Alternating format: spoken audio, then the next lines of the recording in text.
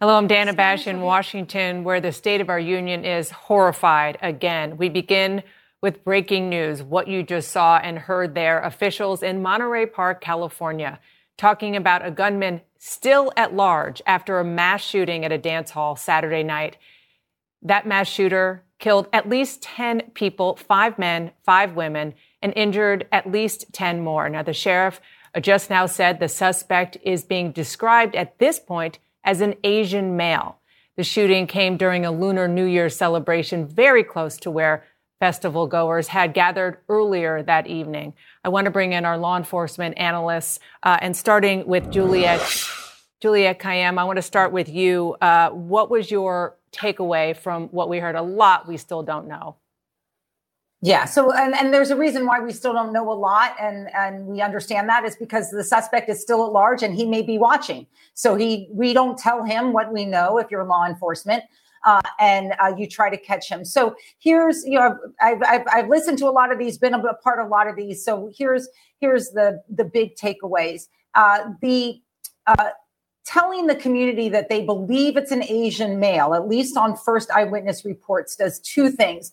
One is, of course, it's going to focus on who that Asian male is. So now we have at least a race or an identity, ethnicity of who that is. But it also is consistent with some of the other language of that press conference, which is other lunar events. Lunar New Year events, they do not anticipate need to be canceled, need to be changed because of this. And this goes to what we were talking about before, which is whatever the motivation of the perpetrator is, the community is feeling it as hate, right? It is just hate. Even if the perpetrator knew the victims or this was related to some background, a relationship. The second thing I will say at this stage is in terms of the national response, I'm going to be honest here. It's weird to feel relief when you hear it may not be a hate crime because 10 people are still dead. And that becomes our baseline, right? I mean, in other words, as if it would be more interesting or newsworthy or if it was just 10, if it was 10 dead because of a hate motivation. We still have 10 people dead in a very short period of time because of an assault rifle. And 10 more who are victims in a hospital. And for viewers, let's not lower the floor so much that this ends up being a few moment because it wasn't based on hate. And Andrew McCabe, as a former deputy FBI director, you heard your former colleague there with the FBI being asked about the question of it being a hate crime. And his answer was basically, well, it depends. Certainly, there's a federal definition of a hate crime, which is very important. But this person who went into this area and killed these people, injured these people, had hate. Yeah. Well, certainly, right. There's a level of homicidal motivation, homicidal intent, however we ultimately think about this offender and the acts that he committed. And putting hate crimes statutes aside just for a minute, if this person is taken into custody, and I certainly believe they will be eventually, and prosecuted, looking at least 10 counts of murder. So this is an incredibly significant and horrific crime, no matter how it plays out. But I do think it's important, certainly for the investigators. I'm confident they're doing this. They're keeping all options open. They're trying to think as broadly and inclusively about this act as they can. If they don't do that, they run the risk of missing crucial connections and clues that could lead them to this person. But I think it's important for our viewers and for the public at large to try to keep their minds open to the different possibilities that might unfold here. I thought the comments from the sheriff about the second event were really fascinating. So we know they have a weapon in custody from that event. Doesn't sound like it was fired there, but that could certainly, with ballistic analysis, could connect that person and that gun to the prior murders in Monterey Park. I'm sure they're working those angles right now, but that's probably the most significant investigative development that we've heard so far. And Juliette, as a former Homeland Security official, what does it tell you that this individual is still at large, and yet you have local officials saying it is now safe for the community to continue with the Lunar New Year celebrations? They have every reason to believe that this particular individual is not part of a larger network at this stage that would target the Lunar New Year events. That's good news. It's good news for the community and for the nation. In fact, that's how I interpreted what they were saying.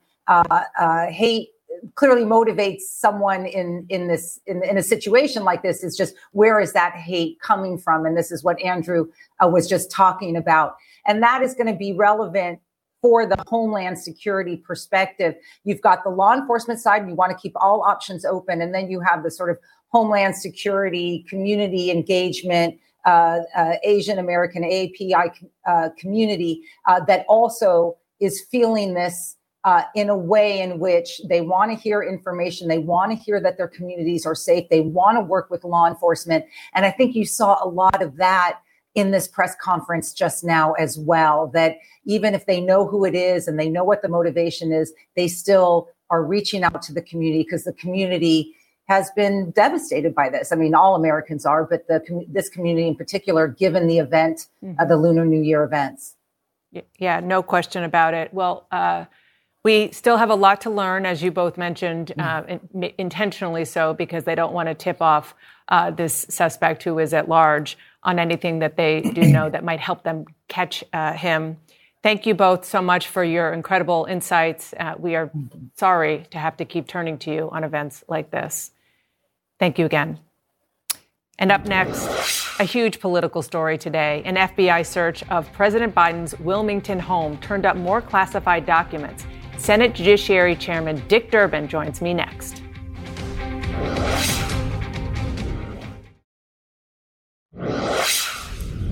Welcome back to State of the Union. The White House crisis surrounding classified documents found at President Biden's home and former office deepened this weekend when Biden's lawyer announced the FBI discovered additional classified materials during a 13-hour search of the president's Wilmington home on Friday. The president's personal attorney, Bob Bauer, said the Justice Department took possession of 6 items, including some from Biden's time in the Senate, as well as personally handwritten notes from Biden's vice presidential years.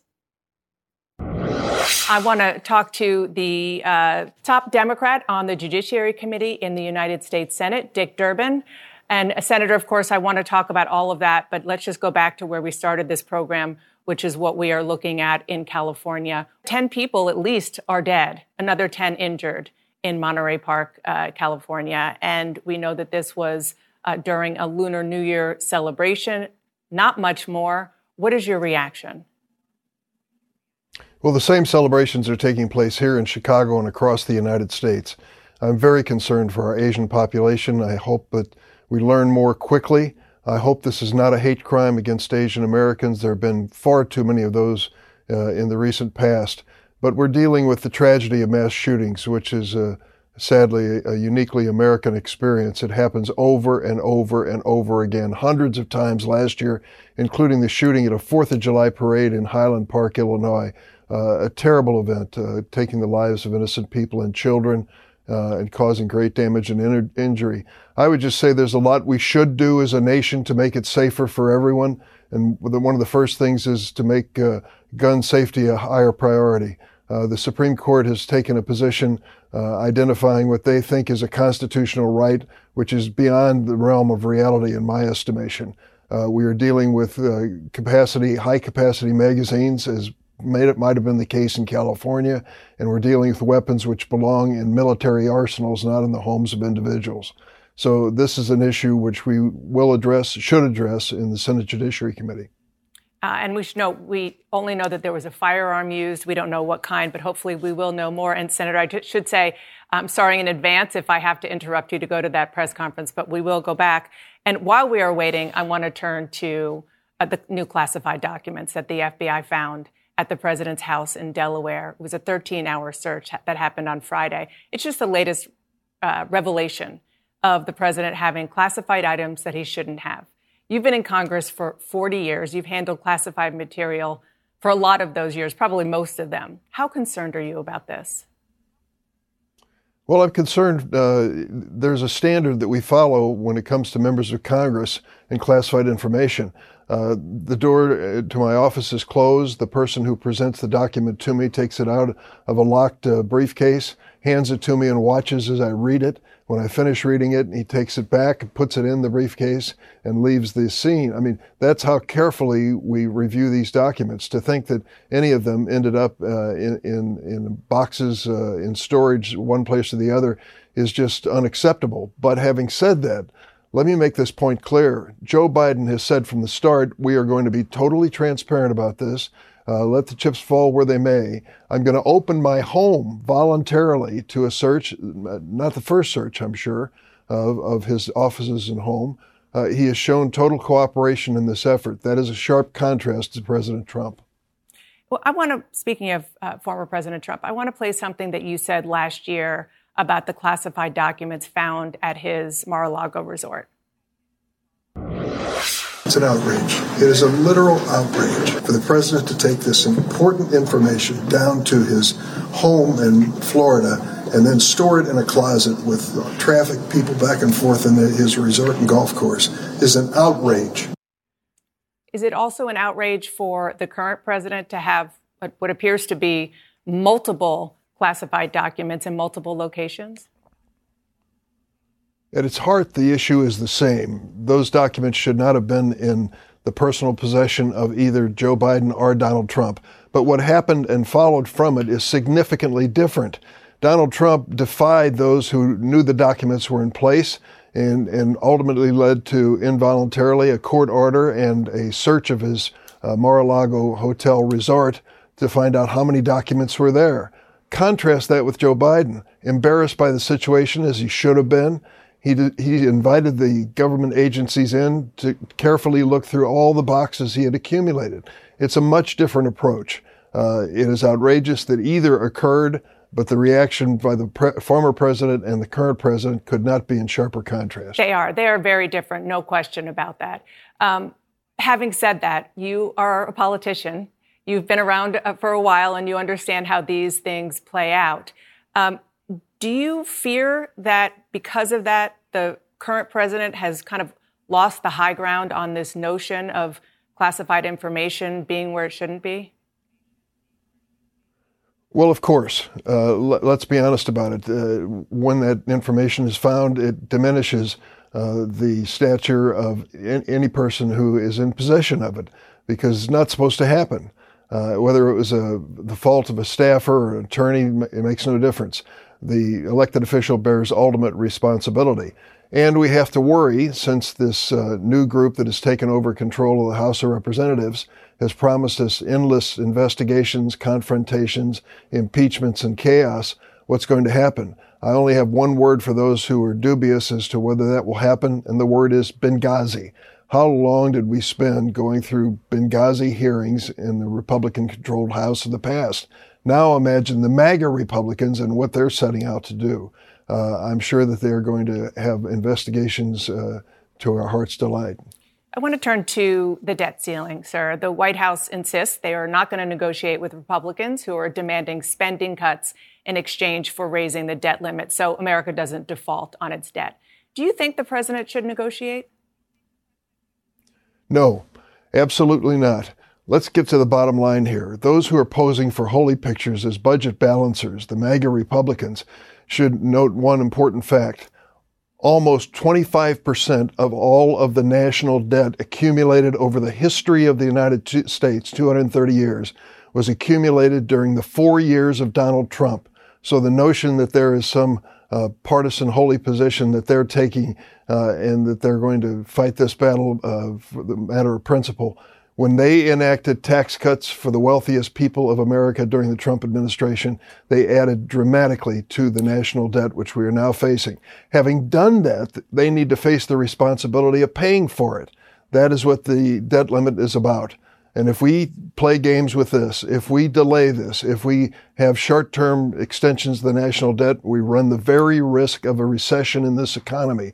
Millions of Americans out of work and interest rates going even higher. denying people an opportunity to buy a home or a car in this economy will be stalled. We shouldn't play games with the national debt. When Joe Biden was vice president, I'm sure you remember, back in 2011, he was the lead negotiator on negotiations for spending cuts in exchange for raising the debt ceiling. But you're saying you think it's different because of what happened during the Trump years?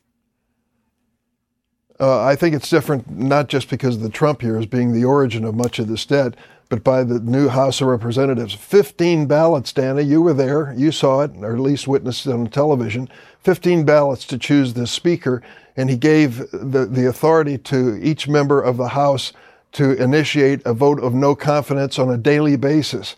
I mean, this is a House of Representatives which is under control of the MAGA Republicans at this point. And I'm fearful that very few constructive things will emerge. Before I let you go, I have to ask about the Supreme Court. You are, of course, Senate Judiciary Chairman. You saw what happened at the court. They announced this week that they were unable to determine who leaked the draft decision overturning Roe versus Wade last year. Clerks and employees had to sign sworn affidavits saying that they didn't leak the draft opinion. Neither the justices nor their spouses actually had to sign affidavits. So do you believe that that was a mistake? Should they have to do so to figure out where the leak came from? Listen, the universe of people who are suspects in this leak of an opinion of the Supreme Court is really a small universe. It includes the justices and their families if they had access to this opinion, which I assume some of them did. They should have gone into at least the position of assertions by each one of the justices as to what they did or did not do when it came to these opinions. But I find it hard to imagine with the small group of people who had access to this opinion, they couldn't come up with more information. Are you going to try in your capacity as Judiciary Chair? No, I don't think this is an area where we can go in and with any kind of force make for a changed result at this point. Okay. Senate Judiciary Chairman Dick Durbin, thank you so much. And I should say, the Senate Whip, thank you so much for joining me this morning. Appreciate it. Thanks, Dana. My next guest is a Senate Democrat who wants to negotiate on the debt ceiling. Can Joe Manchin make a deal? He'll be here next. Plus, Ukraine pleads for more weapons as Russia gears up for a new push. The chairman of the House Foreign Relations Committee will be here.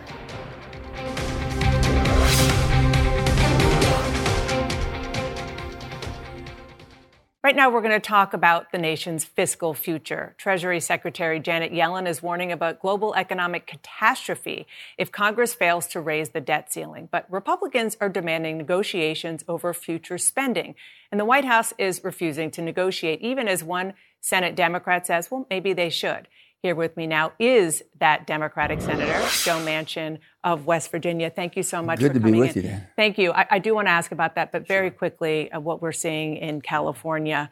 We don't have a lot of details about the suspect or even what kind of gun he had, but you have been pushing for more than a decade for comprehensive universal background checks. Well, just gun sense. I come from a gun society in West Virginia. I've had guns all my life, and we were taught to be responsible for it. We were taught not to sell it or even loan it to a stranger, and all this. And now you're throwing all cautions being thrown out the window, if you will. Gun sense has to come back a responsibility we all have, and every state has that responsibility. And I would like to see us look at it in a comprehensive way. But background checks, there's nothing wrong with them. I've had to have a background check every time I bought a gun, and the people that I know have no problem with that whatsoever. And you don't want the people that are irresponsible or criminals to get it in their hands. So we don't know what's going on here. Yeah. My hearts and prayers go out to the families of the victims. It's just awful. Let's turn to the debt ceiling. Yeah. The White House says that they want Congress to pass a clean debt ceiling increase. No negotiations with Republicans at all. Is that a mistake? I think it's a mistake because we have to negotiate. This is a democracy that we have. We have a two-party system, if you will, and we should be able to talk and find out where our differences are. And if they're irreconcilable, then you have to move on from there and let the people make their decisions. Using the debt ceiling and holding it hostage hasn't worked in the past. Okay, and anyone wants to look at what happened in 2011 and 2013, then go ahead. It didn't work out well. So who's holding it hostage in this? Well, the bottom line is saying, first of all, in my state of West Virginia, 60% of the people that are retired right now live with Social Security and Medicare. To scare the bejesus out of them, thinking they're going to be their cuts on the line or you're going to decimate those two. That's not going to happen. Take that off the board right now and look at ways that we have wasteful spending that we can be held accountable and responsible. Set a target. Do something. In the states, and most states have balanced budget amendments.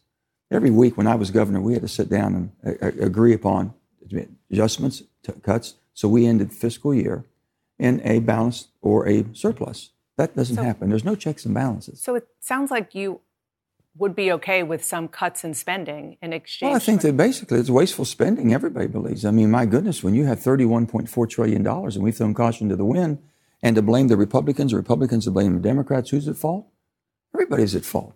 We don't have a process. I've been there for 12 years, no budget. So just to be clear, you think that the White House should come to the table and talk to Republicans about some cuts in spending in exchange for raising the debt ceiling? At the time, Vice President Joe Biden did exactly that. But you just heard Dick Durbin, the number 2 Senate Democrat, saying times are different now and should be. We just respectfully disagree. Okay. And anything about it is every American has to live within a budget. If they don't, they're in trouble financially.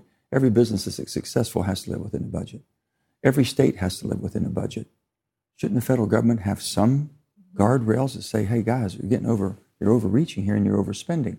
But then pick your priorities. That's all. The priorities is the security of our country, opportunities for people, and taking care of the most vulnerable and making sure the people that have earned it through basically their Social Security and Medicare are protected.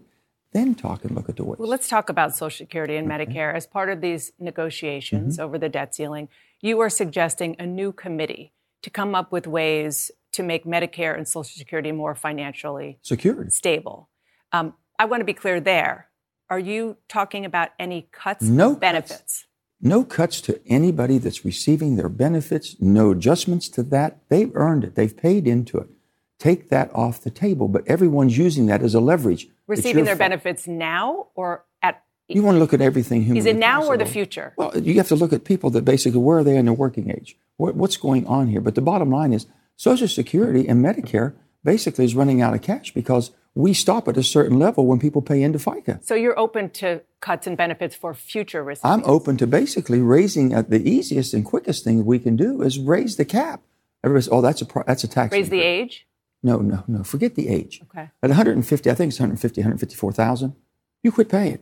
So if you're getting a paycheck, now in West Virginia, in a state like mine, that the median income is much lower than that, they're paying 100% of the tax. In wealthier areas, they're paying a very small percentage of that tax. Your colleague, Bernie Sanders, tweeted, the last thing we need is another commission to propose cuts to Social Security and Medicare. I agree with him. Bernie and I agree on that. You don't need a committee to look at cuts, and that's what they're using and weaponizing it. Can't you look and find out in government where you can be more efficient, more basically prudent with the taxpayers' money, and quit wasting it, don't you think? And we all talk about waste, fraud, and abuse. That's an easy thing to do, but no one looks at it. Will you work with your bipartisan friends on I work with everybody. I work with anybody. To create this commission? I'm not saying to create another commission, but don't you think if Kevin McCarthy comes in and says, listen, this is out of control, they sit down, negotiate, and the White House says, okay, what's your recommendations? Could we put basically something on the floor that we'll get to vote on it? Let the people decide and see if we're willing to basically get our house in order. Senator, I want to ask you about the revelation from last night that the FBI found 6 additional classified documents at President Biden's residence in Wilmington, Delaware, this time from his time as vice president and his time in the Senate. Earlier this week, he defended his handling of the situation. He said, quote, there's no there there. Do you agree? Well, I don't know, but I can tell you one thing. It's unbelievable how this could happen. It's totally irresponsible, and who's at fault? But with that being said, putting it in a political kangaroo court's not going to help. What it should be done is exactly what Merrick Garland did, put the special counsel. Let's wait and see. You know, some people are taking sides. Okay, it was more egregious of what President Trump did than what President Biden did, and maybe that's true. I don't know. Maybe it's not true. Let's find out. I'm willing to find out from the people that are looking at it, finding all these different documents and looking at the classifications, and if it's harmful, could have been harmful, or was it harmful, and make determinations, and then the legislature. Should this affect his decision to run for re-election? Well, he has to make that's a personal decision with him and his family, you know. I want to ask about Davos, Switzerland. Yeah, you just returned from the World Economic Forum. You got an earful from European leaders. I did. You did. Yeah. They are upset, just for our audience to understand why. They're upset about some parts of what you call the Inflation Reduction Act that you worked on, came up with, without a lot of people knowing about it. And specifically, they think that you're hurting the European Union because of some of the incentives, like credits for electric vehicles, that European leaders think are hurting and will hurt European exports. What were those conversations like? Well, they were very informative and they were very intense. My thing was to explain the purpose of the Inflation Reduction Act was to make the United States of America energy independent. The administration, the Biden administration, has basically touted that as an environmental bill, and there's an awful lot in there that will give us the new technology for the future.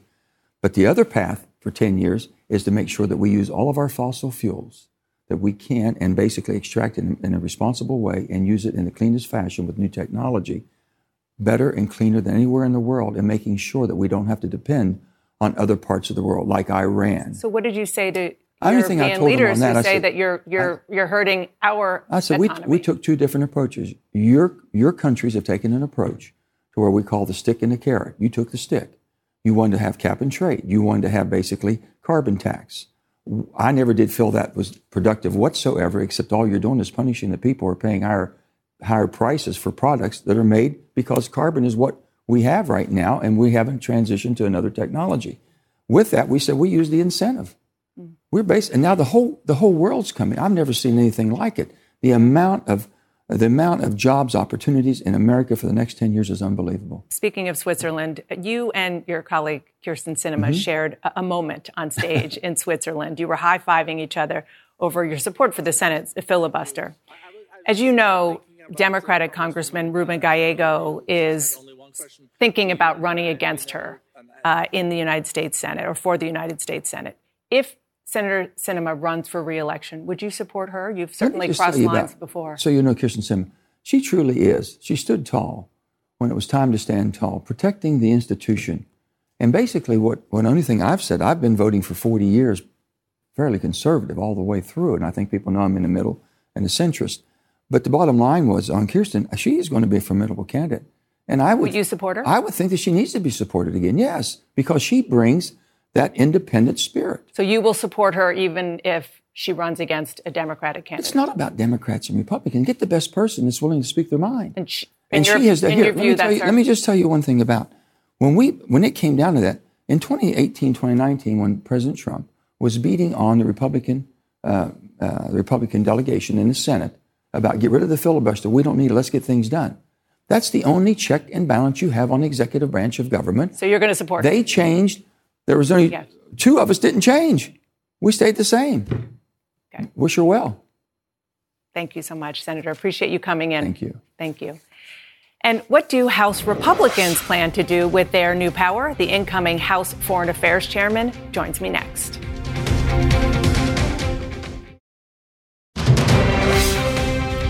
Welcome back to State of the Union. As Ukraine braces for an expected Russian offensive this spring, Western allies this week split over how to best help. While here at home, it's not clear House Republicans will back any more Ukraine support. Here with me now is Republican Congressman Michael McCaul of Texas. He is the new chairman of the House Foreign Affairs Committee. Thank you so much for joining me. Appreciate it. Thanks, Dana. A lot of stuff to talk about with Congress and Ukraine. I first want to ask you about what we're seeing in Monterey Park, California. Yeah. In your home state of Texas, there have been a lot of mass shootings. Uvalde, Sutherland Springs, El Paso, Santa Fe. You voted no on bipartisan gun legislation last summer that got a pretty big bipartisan vote. It was pretty incremental also. Would you support any gun control measures in this Congress? You know, I was a counterterrorism federal prosecutor. I was chairman of Homeland Security. You know, Chicago has probably some of the strictest gun laws in the nation, yet the highest murder rate. So, you know, the way I look at it is we need the intelligence, we need information sharing, we need to connect the dots. Every one of these cases, and I guarantee you're going to see it in this one as well, the shooter had warning signs along the way. We just didn't respond or pick it up. So in my judgment, we could create a system. I introduced a bill that we could take public information on the internet, have an algorithm to stop the threat before it happens. That is a smart approach, rather than, violating Second Amendment rights. And so, look, I hope we can get that passed. We're seeing this movie way too many times. Yeah, we are. And it's absolutely tragic. Yeah. What about a red flag law? Federal red flag. Well, in a way, what I'm talking about are red flags, and every one of these. But Chicago, Illinois has red flags. I know. Well, you keep bringing up Chicago, which I understand, but the guns in Chicago come in from other places because there are a patchwork of laws across the country. There's no federal law. Right. Again, we stopped, and I saw it when I chaired Homeland, so many terror attacks because we got the threat information in advance and we stopped it. We can use that same formula here domestically, although it's a little different. The Constitution didn't apply overseas, but we can do that here and stop these threats before they happen. Let's talk about Russia and Russia's war on Ukraine. Ukraine is still asking for more help, as you well know. You had pretty strong words about Germany, because Germany so far is saying no to transferring its tanks to Ukraine. You called it a cowardly decision. It seems like we're at a pretty key moment in this war. What do you think the Biden administration should do differently with regard to this particular standoff? Well, the NATO Secretary General Stoltenberg called it a pivotal moment. I think that we cannot slow walk the weapons. Even the Wall Street Journal had a great editorial where they said, there's no moral or strategic case for giving Ukraine just enough weapons to bleed for months, but not for victory. I've been a proponent of let's give them what they need, because when we do, they win. The tanks are vitally important. Why? Because we know with the new general Putin put in place, they're going to start a major offensive on the eastern flank in the Donbass. And we know that's going to happen. The tanks can help stop that. Germany will not put one tank in. Remember Germany, Nord Stream 2 pipeline? They won't put one tank in until we give them reassurances we're going to put our Abrams in. If we did that publicly, that would unleash so many Leopard tanks, because there are 10 other nations that are looking for Germany to sign off on the tanks that they have given them. That would be a game changer. In addition, the tactical missiles called ATACMS that can reach Crimea to take out the Iranian drones. So, Mr. Chairman, are you arguing here for the U.S. sending Abrams tanks to Ukraine? 100%. We don't have to send very many. All we have to do is send enough to unleash what Germany has and what the 10 other countries in NATO have. NATO has to share the burden. One good thing that came out of Ramstein, the summit, was that NATO countries are sharing the burden. It's in their backyard. It's in their best interest. And there's no concern that this could be an escalation in the eyes of Russia? They said that with Stingers. They said that with Javelins, HIMARS. I mean, look, I think Mr. Putin is a provocative one here who's escalated this. He invaded a sovereign territory aggressively, unprovoked. Mr. Chairman, a lot of members of your conference, fellow Republicans, they want to stop giving money to Ukraine. Should Ukraine be worried that the money is going to stop coming from the U.S.? No. I think there's enough support on both sides of the aisle, majority in the Democratic Party, majority in the Republican. The national security chairman like myself support this. We have to educate our members. I don't think they quite understand what is at stake. If Ukraine falls, Chairman Xi in China is going to invade Taiwan. And it's Russia, China, Iran who's putting drones in Crimea, and North Korea that's putting artillery into Russia. They have to understand the case. And they talk about the border, not mutually exclusive at all. We can do both. We're a great country. We can walk and chew gum at the same time. Let's talk about some things happening on the home front, specifically the revelation last night that the FBI found 6 more classified documents at President Biden's private home in Delaware, and that was after a 13-hour search, one that he invited to get to the bottom of it. What is your reaction, and do you feel satisfied now that the FBI has what it needs and has everything? I don't know, because every day it seems like they're finding more documents. And so I think what's significant as a former federal prosecutor is that no longer are they relying on the attorneys to comply, although it was consensual, the search. But the fact is, the FBI conducted this search, not his attorneys. That really ratchets the investigation up. But as you said, they invited the FBI to do so. They did. And I think that's true. I don't know. The DNI, Director of National Intelligence, won't give Congress any information about the documents. I hear it pertains to foreign adversaries. I don't know. The Chinese gave a $30 million contribution to University of Pennsylvania at the same time the Biden Center's being stood up. And what is there a connection? I'm sending a letter out tomorrow to the State Department, Secretary Blinken, asking for what communications, what contacts were made, what were these documents, were Chinese officials at the Biden Center. And the fact that they're in the garage with a Corvette and in a home where Hunter Biden is recovering, and he took a picture on his laptop of important documents.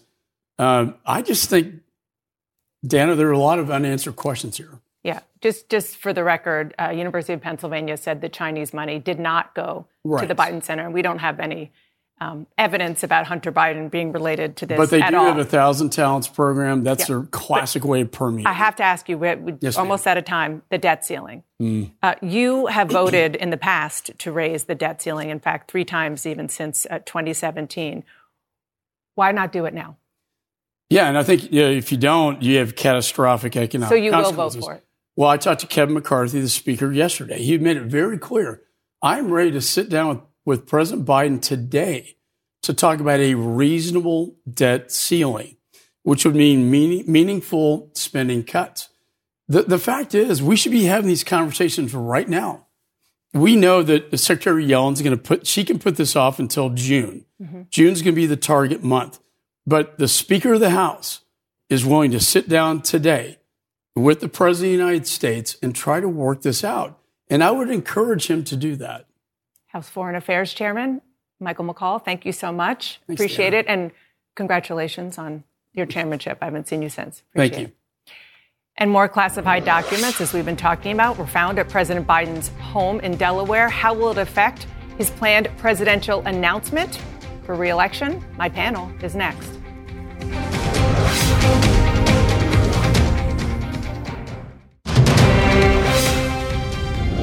We're fully cooperating and looking forward to getting this resolved quickly. I think you're going to find there's nothing there. I have no regrets. I'm following what the lawyers have told me they want me to do. It's exactly what we're doing. There's no there. Welcome back to State of the Union. That was President Biden this week before another set of classified documents were found during an FBI search on Friday of his home in Delaware. My panel joins me now. Thanks for coming in. Former Congressman Mondaire Jones, you were in the United States Congress, obviously. You dealt with classified documents. What do you make of this? Look, classified documents have to remain in classified settings. I suspect that this was an oversight. I have no reason to believe otherwise, especially given the president's cooperation with law enforcement. And this is in stark contrast, of course, to the situation with Donald Trump, who has obstructed every step of the way to the point where federal law enforcement officers had to go and physically take documents that the president refused repeatedly to produce. The thing I worry about, though, in the post-Trump era is that we sort of lower the bar for everything because he broke so many norms. The facts alone with Biden are incredibly damning. This is now multiple locations, 5 different batches that have been found. When I was at the Department of Defense, if I had mishandled one classified document or taken it off the perimeter, I would have been in prison. So, yes, he's cooperating, but that doesn't eliminate the fact that this could have exposed vital national security secrets and put the country in danger. And you heard Dick Durbin tell me, basically, that this is bad. It is. I mean, look, I suspect it also happens a lot more often than we ever know about. Yes, David, actually, because technically, I mean, when I worked in the Clinton administration, like the president's schedule is technically a top secret document. So I think people, and I suspect that in previous administrations, documents may have ended up in places that they should not have been. Certainly, it's clear that this is an issue that needs to be dealt with. But again, I want us to, stay close to the facts here in that it matters greatly that you have a former president who doesn't want to give the documents back, who says, he thinks they're cool, I believe he said this week or last week. I mean, that is very different than finding these documents and the president himself is saying, we're going to cooperate fully. We're going to do everything we need to do to make sure that we get to the bottom of this. Yeah, I'll say I'll reserve judgment until both special counsels are done with their investigations. I think that's probably the wisest thing to do. But I think both of these cases kind of can stand on their own. If Donald Trump has classified documents in his residence or someplace, that's bad. If Joe Biden does, that's equally as bad. I don't think you can say that, oh, they got there, some staffer put them there. We don't know. Let's see what the special counsel finds. I just think that it's, we continue to find drip. Joe Biden is so indignant. This is what bothers me. He's so indignant. Oh, they were fine when somebody asked him a question at the White House. They were locked with my Corvette. Why doesn't he just say, hey, I screwed up. I made a mistake. Right? Well, that's what I'd like to hear him say. Like, I just made a mistake. He made a mistake. They're clearly they're locked in a filing cabinet next to his Corvette in his garage. But we don't know how they got there. Well, how do you think they got next to his Corvette? You can't start by saying, the staffer put him there in his garage? What happens in the investigation and then criticize. The optics are tough, though, because this is the administration that ran on the adults are back in charge. And clearly, the former vice president didn't know how to properly handle and store classified documents. I mean, that's just... By the way, the one there's from the Senate... that you would have gone to prison. And I don't know that that's true because there is a standard of intentionality required for a criminal conviction here. And so I think... We've only fired. We've only established that. Fired. Yeah, well, we've only established that as to the former president, not as to the current president. So until such time as we learn anything new, these are fundamentally different situations. That is a fair point. I think that there is a question that needs to be raised about the chain of custody of classified documents. We've seen it former Secretary Clinton. We've seen it with former President Trump and now Joe Biden, who've mishandled classified information. And then somehow we just don't know about it until years after the fact. There's a big problem here, whether it's GSA or NARA, that needs to look into the chain of custody of these documents. Well, just not that. When he was a senator. He has documents from when he was a senator. That's not like last week, okay? So let's just see. We don't know what it is. Absolutely. Let's wait and see. We don't know what it is. I will grant you that. Let's wait and see. I will just say this. It's bad. I'm sorry, just very briefly. The difference also, though, is Donald Trump is not an adult who is in charge. That's part of the problem, right? This, for Trump, this plays into and this is not the only thing that he is being investigated around. That's the problem and one of the big differences between Trump and Joe Biden. Joe Biden has... part of a trend. The big loser here is Merrick Garland. Just let's put it that way, right? Because he's kind of doomed at this point. But he has two special counsels. Yeah, but he can't now come... It'll be very difficult for him politically to move forward with Trump and not do something. Thank God the Department of Justice is not supposed to consider politics. That's right. You're all talking about former President Trump. He's the only one to formally announce that he wants to be president again. We heard from somebody else who might want to be president again, and that is his former ambassador to the UN, Nikki Haley. Listen to what she said this week. When you're looking at a run for president, you look at two things. You first look at, does the current situation push for new leadership? The second question is, am I that person that could be that new leader? That yes, we need to go in a new direction.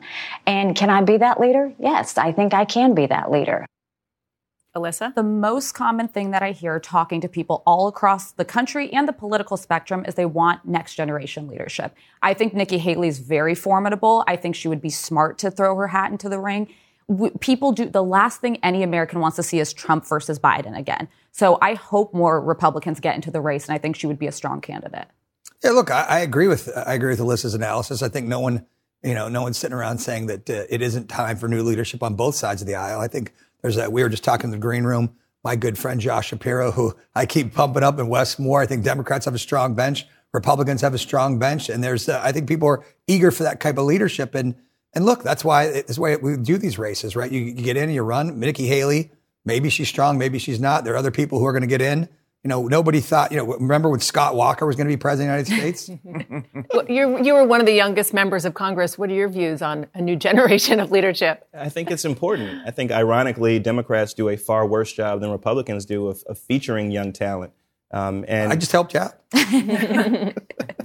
Well, thankfully, because of the changes in the media environment, you've seen younger members like Katie Porter and others really penetrate the sort of the ecosystem and get attention where leaders in Congress would not have featured those individuals. And I think you'll continue to see more of that. We saw some of those people during the 15 ballots a few weeks ago for the speakership of the House, folks who had a chance to approach the podium and nominate their respective leaders. Karen, let's talk about the Democratic side of the aisle, namely the President of the United States. Yes. What's your sense on timing there?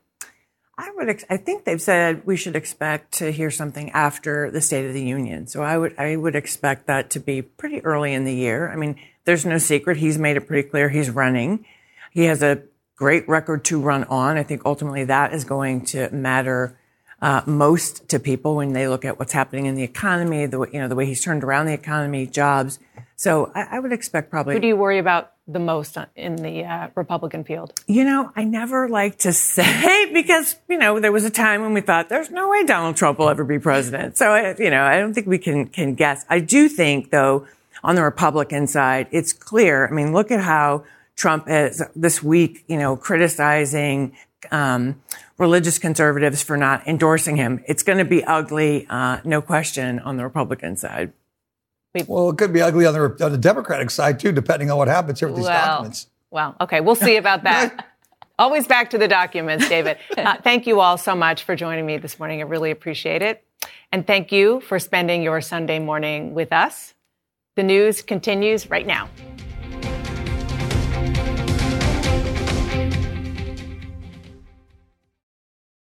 Quality sleep is essential, and that's why the Sleep Number Smart Bed is designed for your ever-evolving sleep needs. So you can choose what's right for you whenever you like. Need a bed that's firmer or softer on either side? Helps you sleep at a comfortable temperature. Quiets their snores. Sleep Number does that. Sleep better together. J.D. Power ranks Sleep Number #1 in customer satisfaction with mattresses purchased in-store. And now, save 50% on Sleep Number limited edition smart beds for a limited time. For J.D. Power 2023 award information, visit jdpower.com/awards. Only at Sleep Number stores or sleepnumber.com.